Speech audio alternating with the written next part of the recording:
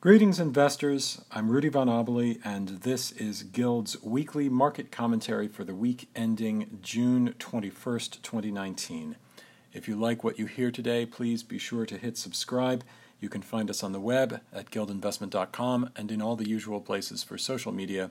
Send us an email, give us a call, get in touch with us. We would love to hear your comments and answer your questions.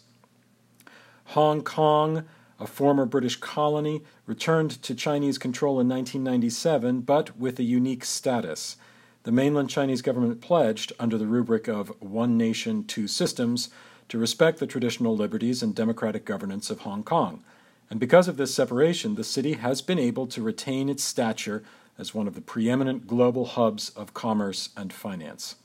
In the 1992 U.S. Hong Kong Policy Act, the city was assured favored treatment from the U.S., distinct from whatever policy regime was adopted toward the mainland.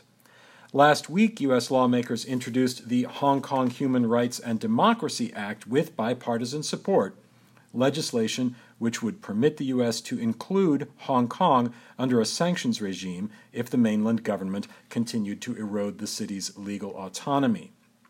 The immediate occasion was the heavy-handed attempt of Hong Kong's leader to introduce legislation that would permit Hong Kong citizens to be extradited to the mainland.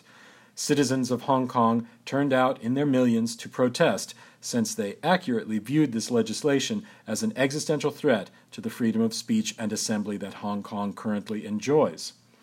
The legislation was delayed but has not yet been shelved. The protests are perhaps the most direct rebuke to Chinese President Xi Jinping since his accession to power. Of course, the ongoing trade conflict between the U.S. and China remains in the background.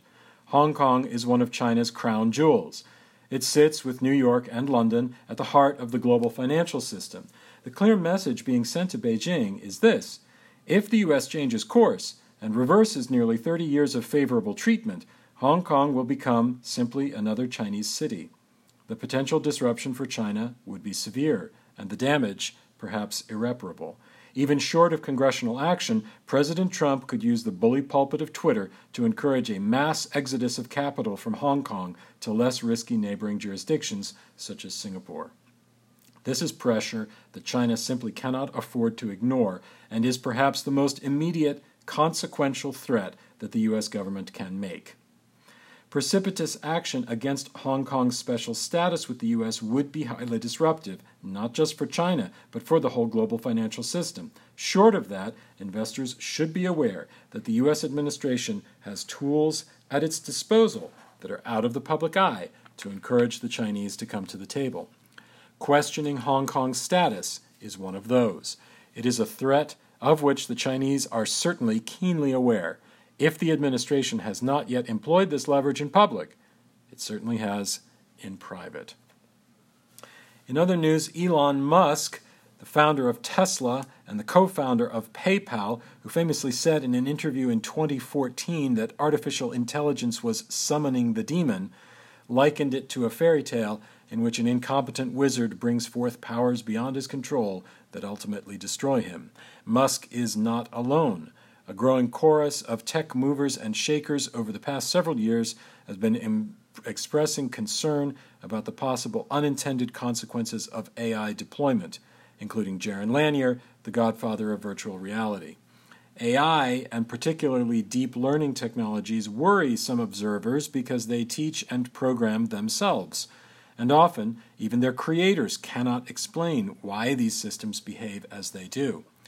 AI is coming to manage increasingly broad and intimate parts of our lives, from recommending sentencing for criminals, to hiring and firing employees, to diagnosing our illnesses, to moving us from place to place in autonomous vehicles. So, it's important for the responsible humans in the room to be vigilant in ensuring that AI decisions are serving the human good and not running amok. Fortunately, the significance of human oversight is not lost on AI startups either. Increasingly, the venture capitalists who fund cutting-edge AI development are insisting that the companies with which they work must consult with ethicists who can help them keep the workings of their technology transparent. One managing partner at an AI-focused fund said, If a human cannot understand the logic behind an AI system's action, it's much more difficult to contain, so I see explainability as a core component of having an ethical guardrail around AI. Readers of classic science fiction will certainly remember the 3 laws of robotics created by Isaac Asimov in 1950. First law, a robot may not injure a human being or through inaction allow a human being to come to harm. Second law, a robot must obey the orders given it by human beings except where such orders would conflict with the first law. Third law, a robot must protect its own existence as long as such protection does not conflict with the first or second laws. Perhaps the new titans of Silicon Valley have not traveled so far that they can no longer see the wisdom that Isaac Asimov did more than half a century ago. Alarmist forecasts of potential disasters caused by artificial intelligence are probably just that, alarmist. We are encouraged that increasingly the human beings who are building AI systems are aware of the ethical dimensions and are thinking about them. It's always a matter of time before ethical norms coalesce around a new technology, and that will happen with AI as well. Here's our summary for the week. The U.S. stock market continues to head towards old highs. While some data points are showing a slowdown in the economic expansion, our main indicators of recession risk are still flashing green. In particular, we note the comments of Canaccord's Tony Dwyer, who has been a superlative macro analyst throughout the current bull market. In a recent note, Dwyer observed, quote, "A reduction in short-term interest rates would not be due to political pressure, an economic catastrophe, or an emerging systemic failure. It would simply reflect that the Fed is no longer worried about a tight labor market leading to increased inflationary pressures that did not materialize. The recent drop in the Fed's favored inflation measures gives it the flexibility to follow the lead of the U.S. Treasury market. How do we know that the U.S. Treasury rate drop is about inflation and is not predicting an economic recession? We know because, despite the weaker recent economic data, the non-U.S. Treasury areas of credit are near their best levels of the cycle. This differentiation is so important because there is a much more significant upside market reaction when the Fed makes an initial rate cut outside of close proximity of recession." End quote. The U.S. Federal Reserve held rates steady at its meeting on Wednesday, while indicating more clearly its willingness to lower rates at coming meetings. Bond markets are indicating their certainty of a rate cut in July.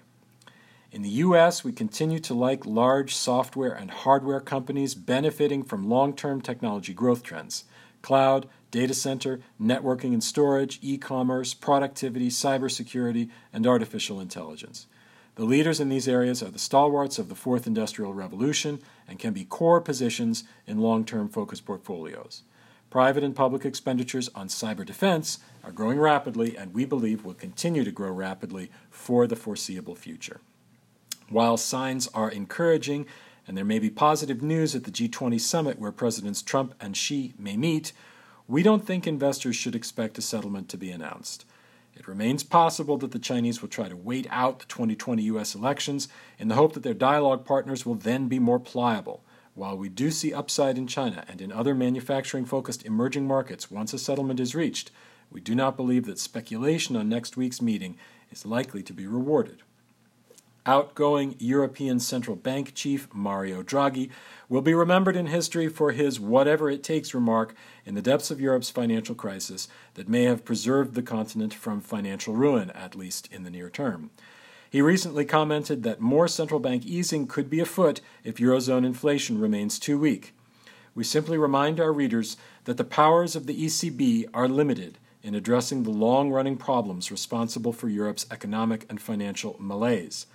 Absent fundamental reforms in the Eurozone, which would involve increasingly close financial ties among countries whose voters seem increasingly polarized about that prospect, we see European potential as tenuous and would continue to avoid Europe for investment. If the UK succeeds in leaving with a good deal, by which we mean that it really leaves, they will be the winners in our view. Facebook finally released the white paper describing its long-rumored cryptocurrency. The currency itself will be called Libra. It will be a stable coin. That is, it will be backed by a basket of fiat currencies held in reserve, which, if it were implemented successfully, would preserve it from the wild fluctuations experienced by other cryptos. The coin will be initially managed by Facebook, but in short order, management will be handed over to a consortium. The list of consortium members already secured is a who's who of fintech and other significant global tech and payments companies. Notably, although transaction confirmations will initially be performed by permissioned nodes, the white paper envisions a transition to a permissionless blockchain within 5 years. Facebook will certainly face both fierce competition and an uphill battle against both global regulators and a global public whose trust in the company has been severely challenged by its recent privacy scandals. We will let you know a greater detail about this development next week. Gold is flirting with 5-year highs. We have highlighted the fundamental positives for gold in recent letters. Many global central banks easing or preparing to ease, including the U.S. Federal Reserve, big retail investor cash flows into both bullion and gold miner ETFs, and significant central banks, including China and Russia, buying gold aggressively. Of course, the prospect of declining interest rates boosts non-interest-bearing assets, such as gold. Technical signs are positive, with gold poised to break above multi-year resistance. If that breakout holds, we see a near-term target of 1520. Thanks for listening. We welcome your calls and questions. Please hit subscribe if you would like to hear more. Find us on the web at guildinvestment.com to check out all the research we have on offer, and we will speak to you again next week.